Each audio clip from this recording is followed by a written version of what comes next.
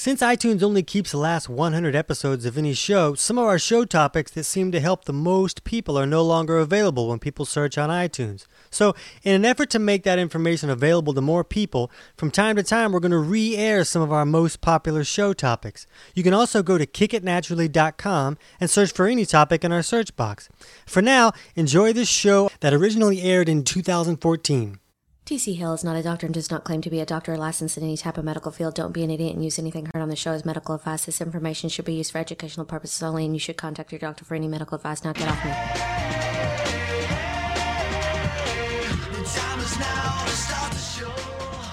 Welcome to Kick It Naturally. I'm Kenna McEnroe, and I'm here with T.C. Hale, author, natural health expert, producer. Weatherman. Weatherman. That's what I'm going to be now, because it's nice in here now. It is nice, but if it doesn't last for long, we're going to turn it on, right?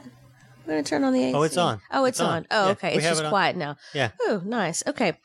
And Hottie Patati Will Schmidt is coming to us from the Bay Area. What's up? Hi. You have AC too, Will? Yeah. All the cool kids have AC. We learned that a couple weeks ago. Mm-hmm. We learned that you don't want to try to record a show without AC. You really don't. Not when you live in LA. Right. So today's show topic is metabolic typing. Dun, dun, dun, dun. It's going to be an exciting one. And if you haven't joined us on Facebook yet, go to Kick It in the Nuts. That's where we post all of our show topics we'll be doing in the future. You guys can ask any questions you want us to cover and maybe even pitch a show or two. Yeah, and we'll cover it. I think today's show is actually going to have spills and thrills. Oh, nice. Right? Because I'm going to spill my water in a second? Yeah. Okay. And that'll thrill most of us if all this stuff electrocutes us. Yeah, exactly. That'll be something to talk about on the next show. Give us something to talk about. That's right. Next show topic, recovering from electrocution. I think it was just a biological thing. It's probably about nothing to do with electricity. Just fix digestion, and you won't get electrocuted anymore. It's the sugar. It's the sugar. Right. Nailed it. Electricity follows sugar. Yeah, so, Will, we're going to talk about some things in this show. Why don't we just start with Mary's question, and then we'll answer that, and that'll be half of this show. Okay, Mary, why you bugging? Mary says, meta what? Right. So, a lot of people have heard of metabolic typing, and we just wanted to kind of do a show to kind of explain the aspects of it that we used to use, the aspects of it that we use, the aspects of it that kind of seemed like crap and seemed to confuse people, or it's just one of those things. It's kind of like, alkalizing, where there's so much out there about alkalizing and people get so many wrong ideas, and there's so many pH gurus telling us that everybody needs to alkalize or they're going to die on Thursday. So we wanted to kind of straighten some of that out, because when it comes to metabolic typing, there really are some things of great value, and but the cases that you use them can be a little less frequent. So the cases where they really do some magic, but it can still be a piece of information that you look at and that you gain value from it, and we do when we use it. But we also hear from people that say, "Oh, I got tested for metabolic typing, and then my left arm didn't work anymore." So we kind of want to explain how it works, the best ways to use it, but then we also want to talk about some things that we have discovered that if you just kind of fix this problem, you don't have to worry about it so much anymore. So let's start off with just the basics of maybe, first of all, there's more than one view on or one definition of metabolic typing. And what really. is it? It's just like what kind of metabolism you have? Is that basically it, or what? Not so much, and that's maybe what some people think. It's more about people do metabolic typing testing, and then they're looking to see if there are specific foods that may help you for your metabolic type, that you may be able to eat these foods and improve issues that are going on, anything from simple symptoms like fatigue all the way up to crazy. Is this what you do, like with the imbalances, or something to do? We do a part of this. We use this as part of what we look at when we look at somebody's physiology. So there are aspects of this that we'll talk about that we look at this and we feel like this is important. But most people doing this work, and we're going to talk about some of the founders of this work that go back hundreds of years. And Abraham Lincoln? Yeah, Abraham Lincoln. Cool. This is why he's on a penny. Nice. Is because he did some metabolic typing and it made him tall. Mm-hmm. Made him tall. Maybe I made that up, Will. Yeah. All right, so that part was made up. But what we want to look at is, and this may go two parts. We may get into some of the original thinkers of this and the aspects of their theories that we use today. We may have to do that next week. But let's just talk a little bit about that. Most people doing this work will do like a huge intake form with someone where they'll have this huge questionnaire where they'll ask a whole bunch of questions like, does this food make you feel good at breakfast? If you eat this in the morning or at lunch, do you get energized? And, questions like that kind of give some indications of one thing is where your autonomic nervous system may be and the rate of your oxidation rate. And we've talked about oxidation rate a little bit in a show that we did on metabolism. Do you remember that, Will? I do. It was a long time ago. Right. We were friends back then, too. Yeah. Yeah. We go way back. Yeah, so let's talk about those couple of things, because most of the people doing this metabolic typing, and there's a lot of people that have varieties of this. I think it's Bill Wilcott, who wrote the book, The Metabolic Typing Diet, who actually trademarked the term metabolic typing. So, like, he owns it, but he'll tell you right off, I didn't come up with this. I followed the work of other people in the past and then tweaked some things and made my own discoveries as I did that. But most of the people are doing the work this way. So do you want to talk a little bit about the autonomic nervous system and how imbalances can affect different things there? And maybe we'll talk about the oxidation rates and try to put together just a picture of how metabolic typing works in the general aspect. Yeah.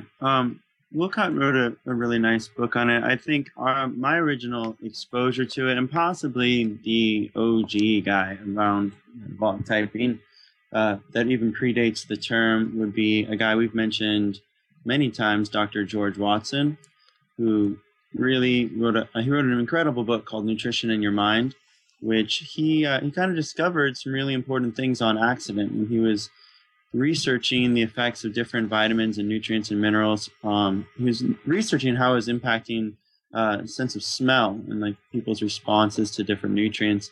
And he started to notice that certain people would have really intense either beneficial or adverse reactions to different sets of nutrients. And he found, like, over decades of paying attention to this, he found that there was a set of nutrients, various vitamins, minerals that would really help certain people, and they would really mess up other people. And there was another set of nutrients that would help the people that were hurt by the first set of nutrients, and it would mess up the people that were benefited by the first set of nutrients. Does that make sense? Yeah. So some people, an orange would make them feel fantastic, and it would wreck some other people.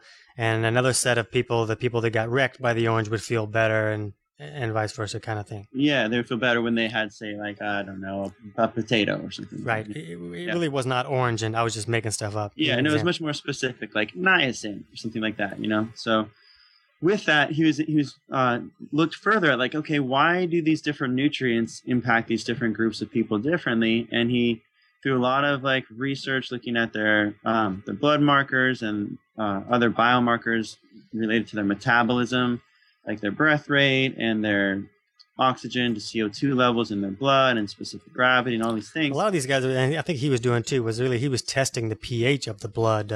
Looking at it that way. Yeah, in his book, he lays out exactly what lab markers he was watching and classifies really clearly these different groups, which I don't think he actually called slow or fast oxidizers, but that's kind of how we generally refer to them in your books. I think you also, for simplicity's sake, will sometimes refer to them as fat burners or carb burners. Mm-hmm. So, either way, the distinction is that Watson was really making was around the speed at which an individual burns glucose for fuel. That's a very kind of specific distinction. That's not necessarily what everybody means when they classify you in a metabolic type, but that's what he meant, and he was kind of one of the founding thinkers around this paradigm. And not everyone fits totally into black or white, one category or the other. Some people are kind of balanced. Some people are sub-oxidizers, they're just not making energy at all well either way from fats or carbs. So in his book, he gets into that. He says there's these like beta slow oxidizers and tricarboxylic fast oxidizers, and there's mixed who are kind of balanced people, and then there's suboptimal people that just don't make much energy at all. So even in his original book, he made those kind of distinctions. But the main thing that we want to, I think, kind of focus on, and that we help people assess in their own chemistry, is looking at, are you leaning more towards being really good at using carbohydrates for energy, and maybe even a little bit excessively relying on carbohydrates for energy, which some people would then like have some markers that would show them to be what we call carb burners or fast oxidizers? Or are you someone who has a really hard time utilizing carbohydrates effectively for energy, and maybe your body's relying more on fats? Then we would say you're maybe more of a fat burner, and there might be work to do either way, whether you're more of a carb burner or a fat burner, to try to get your body good at using both types of fuel. And it's not like you just are that way, like you just are Virgo or you just are short. It's like you can change these things metabolically, like through your diet and nutrition. So I like to refer to it as a metabolic tendency rather than a metabolic type. Right. That's a good way to view it. And, one thing that Watson really did is he went from helping, studying the effect of smell, and ended up working with people that were flat on schizophrenic and psycho. And what he found was that if he could adjust the diet to work accordingly to what the issue was, the person was dealing with, that he could pull a person out of schizophrenia and make people that were literally locked up in insane houses be able to function normally and not have the symptoms that they were dealing with before. Mm-hmm. And what we looked at was that he found that if the pH of someone's blood was leaning towards the alkaline side, that they would oxidize foods at a slower pace.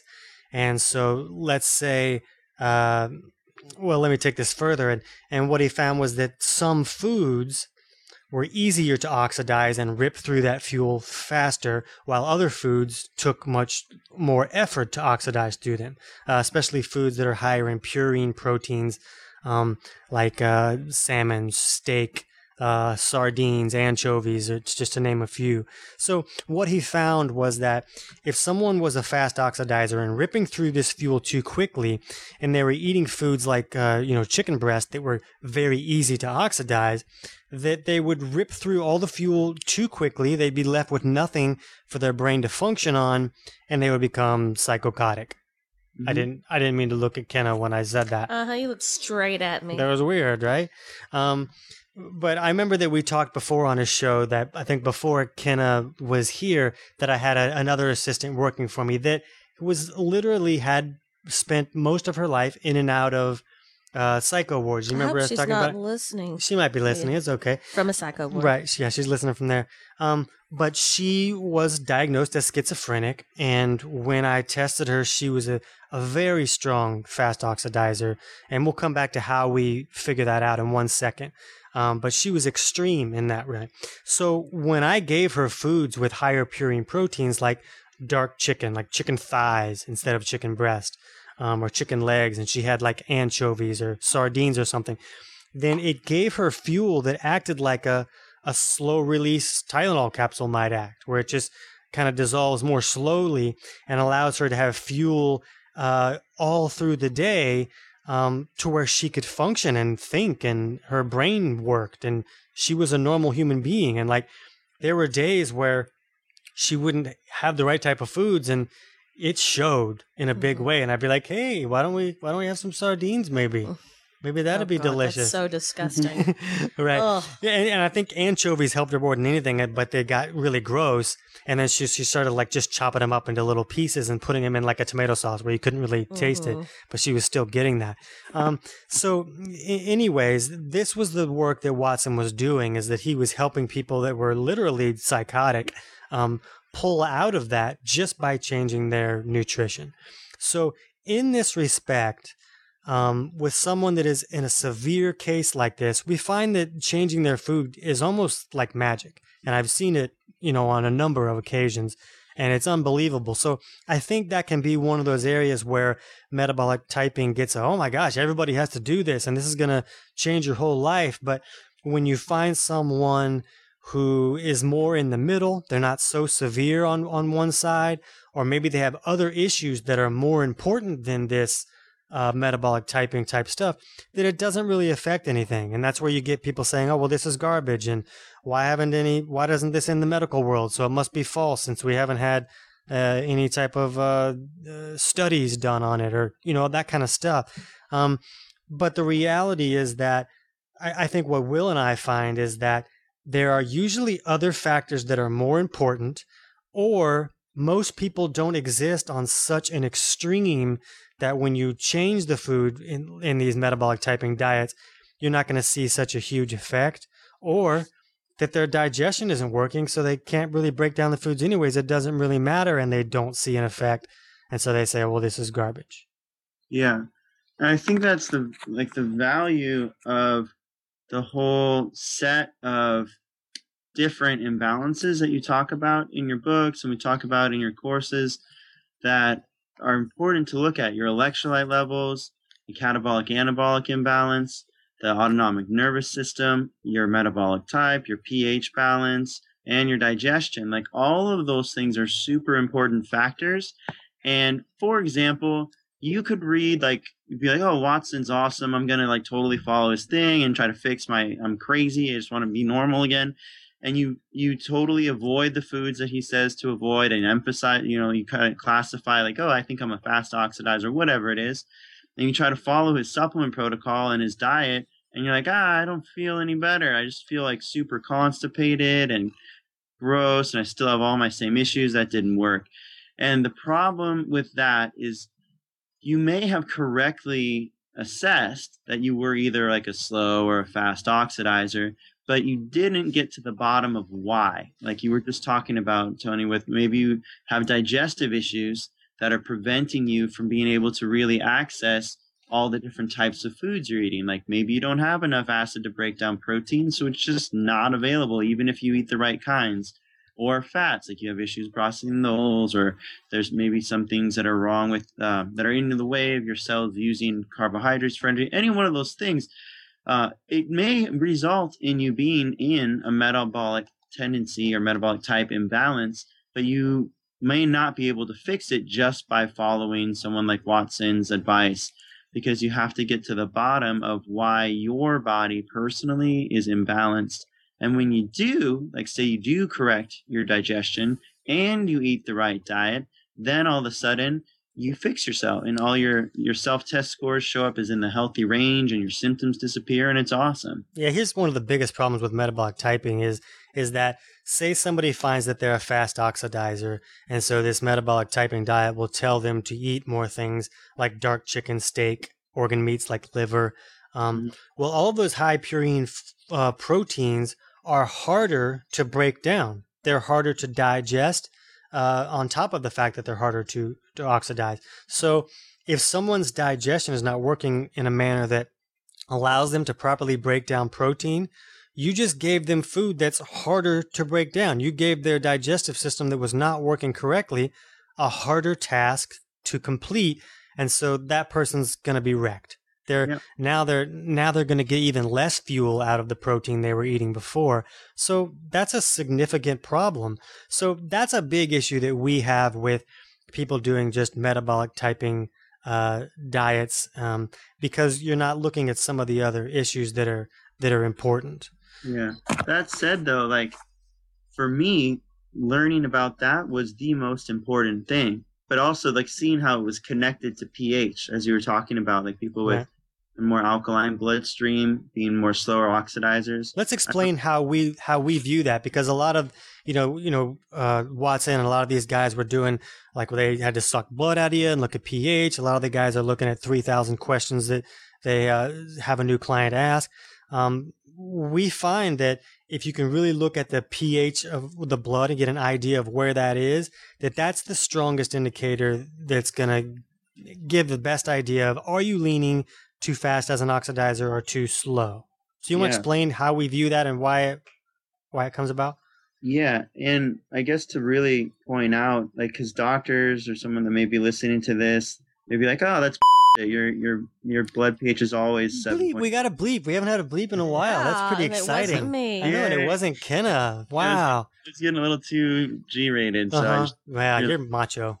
but a lot of like medical professionals might be hearing this, being like, that's garbage. Your pH of your blood is always exactly like 7.365 or right around there within a tenth of a point, and that's totally true in most cases, except like extreme like diabetic ketoacidosis, something like that. But what your body is having to do to maintain that blood pH is a whole different story. Right. So, for example, your respiration rate is possibly, arguably, the best indicator of are you maintaining a balanced oxidative rate. That's because your body is subconsciously controlling the rate at which it takes in oxygen and breathes out CO2. And the way that whole thing happens is when you breathe in oxygen, that oxygen gets carried by your blood. Then when it runs into carbonic acid, it releases the oxygen to the tissues like your muscles, and then they use that oxygen to perform an energy production process called cellular respiration, in which they make an energy, a functional molecule called ATP, which helps with all sorts of different functions. And it also makes carbon dioxide. And that's where you get the carbon dioxide that you then breathe out. The blood picks that back up, takes it back to the lungs, and you exhale it. So the rate at which you're doing that, effectively using oxygen to make ATP and CO2, that will largely determine your breath rate. There are other things like stress and adrenaline that can kind of modify that, but when you're doing that in a balanced, healthy speed, you're said to be like a balanced oxidizer or mixed oxidizer, and your breath rate is around 16 breaths per minute. When people are bad at that, like diabetics who are not good at all at using glucose for energy and making CO2, they have a much slower breath rate. So we call them slower oxidizers. They're using oxygen more slowly, and their breath rate's closer to like sometimes as slow as 4, a lot of the times down around like 8 or 10. And then the opposite side of that, someone's super fast, around like 18, 19, even 20 breaths per minute. They're fast oxidizers. If you're a health, fitness, or nutrition professional, check out our other podcast, Six Figure Health Pro. We dig into the latest marketing techniques and business growing strategies for health professionals. To learn how to take your business to the next level, search for Six Figure Health Pro on iTunes or Stitcher, or go to sixfigurehealthpro.com to learn more. Now do what you're told. Right, and we start to see people start to have a lot of those mental, emotional issues up around 24. Like it's considerably faster when you see it. And when I see someone that has a breath rate, 25, I'm like, oh, you're a little bit. People say that you're nuts, huh? Yeah. Like they'll say like, yeah, my boyfriend thinks I'm crazy, and not that it's always a girl. That's not what I'm saying. Yeah, I just was using that example from the girl that worked here before. So you can do your own breath rate at home with your phone app. There's like a stopwatch on there. Do you want to explain how we do that, Will? Yeah, you just sit or lay down somewhere and place whether your iPhone or a timer or something on your chest or your upper abdomen. Yeah, this only works for Apple products, not for Android. Yeah, Android. Apple TV on your chest. No, any timer is fine. Yeah. So then you just start the timer at the beginning of a breath and count how many full breaths you take. So an inhale and exhale counts as one breath. And you count how many breaths you take in a minute. And then you know your breath rate. Yeah, so it's pretty simple. And it's a pretty simple way to look at, okay, am I pretty balanced and maybe I don't really need to worry about this? Or is my breath rate 7 and I know that there's a problem? Yeah. So that's a good starting point when you're looking at trying to figure out any type of metabolic stuff. Yeah, it's a really good foundation. There are other markers you can use to help further confirm that, some of which are pretty easy to do, some of which are a little bit harder. And it's also good to know that your breath rate can be affected by other things, like if you just had a bunch of caffeine or you just did like a really intense workout or you're super scared. All those sort of things can change your breath rate. But if it's a general like kind of normal moment, you're like in between meals, you're like everything's kind of chill. That's a good time to take your resting breath rate. Some other markers you can look at that can further confirm that we talk about this in the health coach course that we have, where you look at your fasting blood glucose, your urine specific gravity, your blood pressure, your urine and saliva pHs, and if you have some fancy tools, you can even look at your ammonia levels in your urine and saliva, and those can also give further indication of what category you fall into. We're going to talk about some of those too next week too when we talk about some of the original teachers of this, but most of the metabolic typing diets will also look at the fact that is a person autonomically dominated, where are they leaning in an overly parasympathetic state or an overly sympathetic state? Do you want to explain the difference between those a little, Will? Yeah, so there are different hormones that will be dominant in one state or the other, and different functions that your body will be optimized for. The sympathetic state we talk about as the fight or flight state, and it's good for fighting or running away or problem solving. And with it, you'll have things prioritized like blood flow to your large muscle groups, decreased emphasis on digestion, decreased emphasis on like sex and reproduction, increased emphasis in certain problem-solving areas of the brain, altered blood flow, so like there's less blood flow towards your extremities, so you won't bleed out if you get cut as much. And then in the parasympathetic state, it's much more optimized for digestion, resting, intimacy, and you have greater blood flow to your extremities. You have more of a gag reflex. You have your pupil size will change also. It'll be smaller when you're in the parasympathetic and more dilated in the sympathetic. So there's all these things your body does physiologically. And your digestion and your blood sugar and your environment and your mental state and your thoughts, they all impact where you are. Right. So both of these states are appropriate in the body. Neither of them are wrong. The body moves back and forth between these states during the appropriate time. So if you're being chased by a lion, your body will move you into this sympathetic state to help you jack up your adrenaline and get all these hormones going and fuel that allows you to run away from the lion. But in the world that we live in, it's limited how often you get chased by a lion. Mm-hmm. Yeah, it's not that often. It happens that not even one. Yeah, it's been weeks, but I did see a skunk drive in front of my car the other day, which really freaked me out. I was like, that would not be fun. I think I would run from that just like I would a lion. But the problem is that the world that we live in, people live in a state where they always feel like they're running from a lion, like their boss is a prick, or don't I know it? Right, yeah.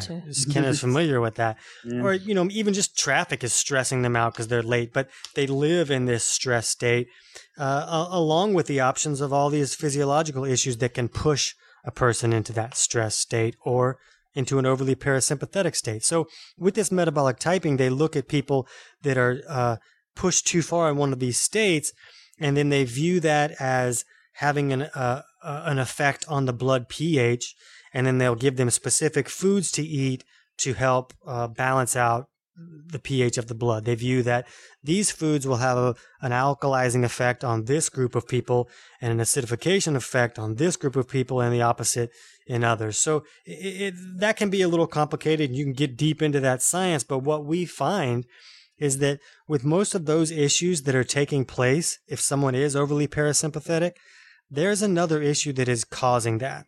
And if you try and figure out what the underlying cause is, you can repair that problem so that they don't have to eat specific foods to balance things out. They can just help their body become balanced.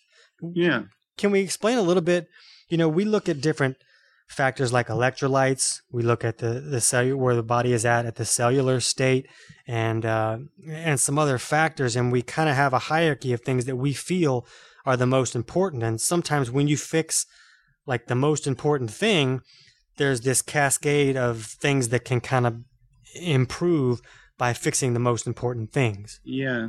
I'd say one kind of straightforward and the most common one that I'll see is when people are in an electrolyte deficient state, their nervous system will be kind of stuck in fight or flight. because it's trying to accommodate when you're in fight or flight, like I talked about, you have altered blood flow. So it will constrict your vascular system. So there's less space that the blood needs to fill up. So that will create more pressure. And when the blood pressure is raised, that feels good to someone who has chronically low blood pressure, like an electrolyte deficient person. So their nervous system will very frequently throw itself into the sympathetic fight or flight state to try to elevate low blood pressure. And it helps. It does help them like be able to function, but then they feel stressed out all the time because they're in this fight or flight state all the time. Right. And just a pure metabolic typer would be like, oh, you're sympathetic dominant. Let's see what we can do to calm down your nervous system. Take these adaptogens, emphasize these minerals, and just let's shut down sympathetic and increase parasympathetic. And whether, if you're successful at that, you just created a bigger problem because now you turned off their body's coping mechanism. And now their blood pressure is super low, and they're like passing out and can't sleep. Or depressed. They can't think. They're super depressed. They have no energy because their blood pressure is now like way, way low. So it's a really good example of finding someone with a metabolic problem, addressing it, but not really addressing the underlying cause. I think another great example is someone being stuck in a parasympathetic state. But the reality is that their digestion is not functioning correctly. So the body may just be pushing them as far into the rest and digest state that it can possibly go just to get any kind of digestion functioning at all. So they're stuck in this parasympathetic state, but what they really need is to fix the digestive issues so that they can break down food properly and the body won't have to be so severely in that state. Yeah. Another really common example is someone who's you can call them insulin resistant or someone who's pre-diabetic or diabetic, basically not good at being able to use sugar effectively in their cells. Their body will often throw itself into the fight or flight state to try to speed glycolysis, to speed the use of sugar. So the hormones that are associated with the sympathetic state can help do that. So it'll help get at least some energy to their brain and their organs so they can keep running.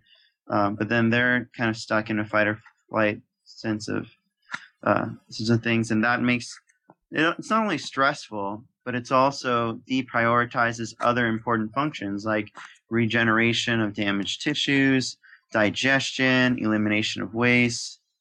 Right, it's a lot of issues going on. So even if someone is autonomically dominated, there are often usually a lot of other underlying causes above it that are more important. And same with someone if is an overly fast oxidizer or a slow oxidizer.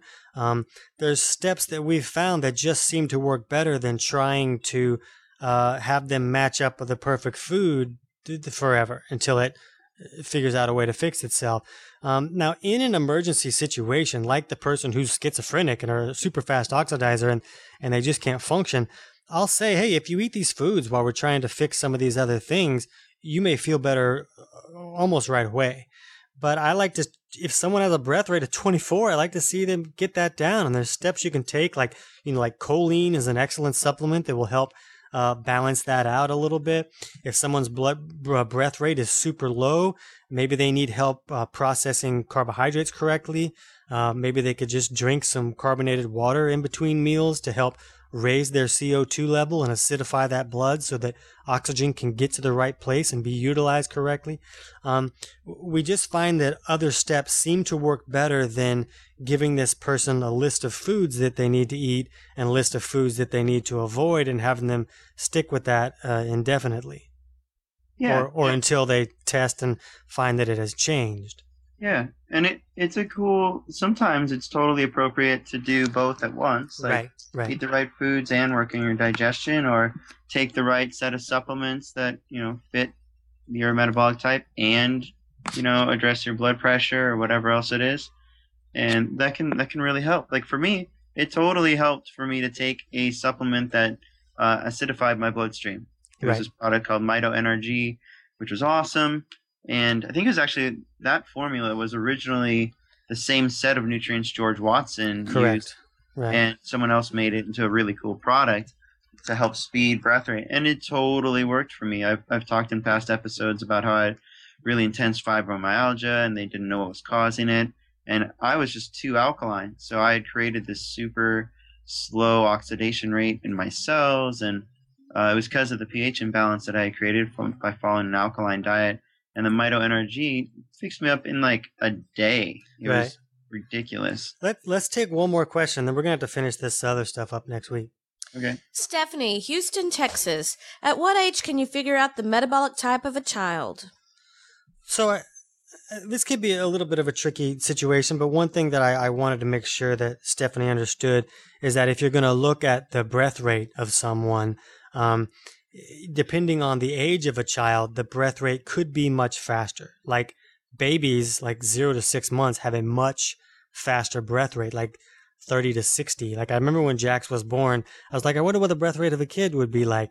And he was like 47 in a minute. And I was like, no wonder they think babies are crazy. That's what I would see in an insane person. Like an insane person would be like 30, that you would think, oh my gosh, that person is having a real hard time functioning at all. But babies are way up there. So, if you're going to look at that, you have to understand that as kids age, that can change. And even, I can't remember exactly, but up until like 12 or so, their breath rate can considerably be a little bit higher. So, anytime I'm trying to help somebody that has a kid or something like that, I always want to do anything as gentle as possible.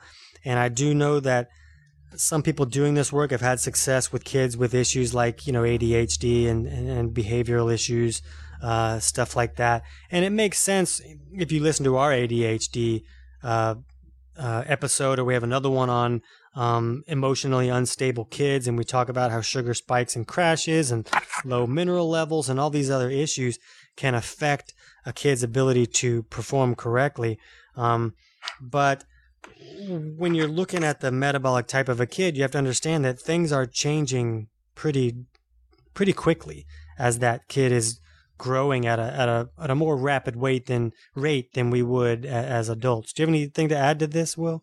Yeah, just really important to emphasize the biomarkers are really different. You should have very different expectations for their blood pressure and their breath rate, and who knows what other markers like pHs and things like that, how they can be different as well. There are certain things that should still apply. For example, the urine dipstick test we talk about. There still should not be bilirubin or urobilinogen or protein in their urine. So that's true. But there are other markers like where their specific gravity should be and all that. That it's pretty different as a kid. So.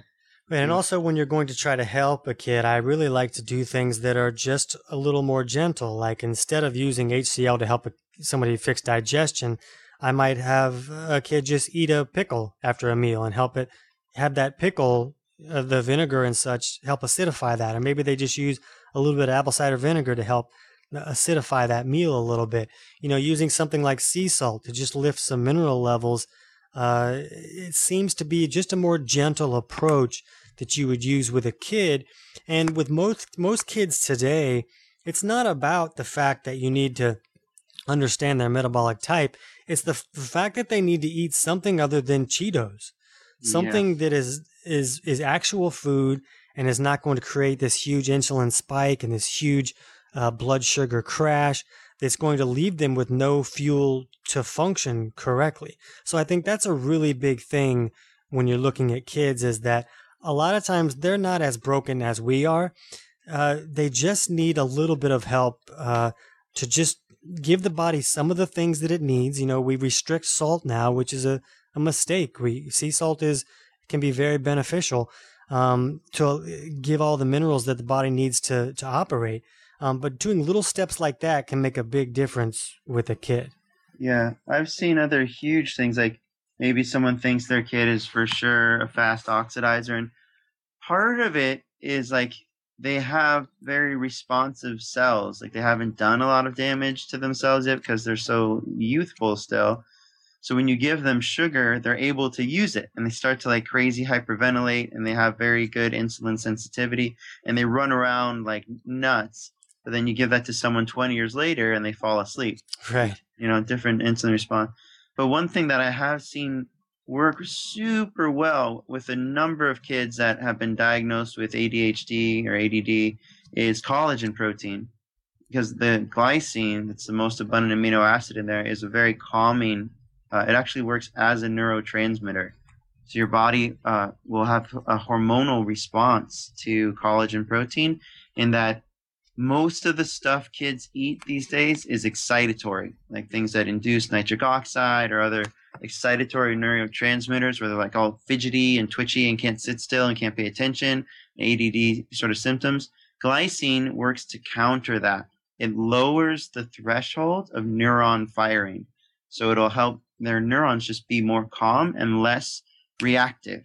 Right. So something like bone broth that contains a lot of that, or any type of collagen, gelatin type of stuff could be beneficial in that way. Yeah. And I've seen kids really like collagen protein shakes where you put a little fruit or stevia in it, or Jell-O, making Jell-O out of a quality gelatin, like Great Lakes Gelatin company has a good grass-fed one you can get and make like a Jell-O. Not the Bill Cosby Jell-O. Not Bill Cosby Jell-O pudding crap, no. But like you can make, there's a lot of homemade recipes for Great Lakes Gelatin you can use. Yeah, that's one that we get that you can get on Amazon or just about any kind of health food store. Jerry Seinfeld's wife, put spinach and sneak stuff in there, food, like bakes foods that with like purees of spinach and stuff like that. All that kind of stuff. Which is great. I think it's good to be sneaky. And then you cover that taste with pounds of sugar. Yeah, that way they'll eat it. No, that's not always good. Okay, so we're gonna have to wrap up here, and we'll cover the rest of this. But next week we're gonna talk a little bit about some of the early thinkers of not only the metabolic typing stuff, but other things that we use above and beyond that make us kind of view some of the metabolic typing as lower down on the totem pole a little bit, and that might alter our thinking about some of the things that a lot of people view about this type of stuff. Cool. I didn't get to any commercials today. That's okay. We're not very commercially, I guess. All right. We're not selling anything today, people. We're just selling knowledge. Okay, so if you want to learn more about how to look at your own chemistry, you can read any of Tony's books or take the almost free 4-week digestion course at kickitnaturally.com, or you can head on over to Will Schmidt's mybodyofknowledge.net. He's got a lot of great info on there, blogs, all kinds of like pain relief videos, and of course half-dressed pictures of himself. Who wouldn't want that? All right. See you guys next week. See you next week. Bye.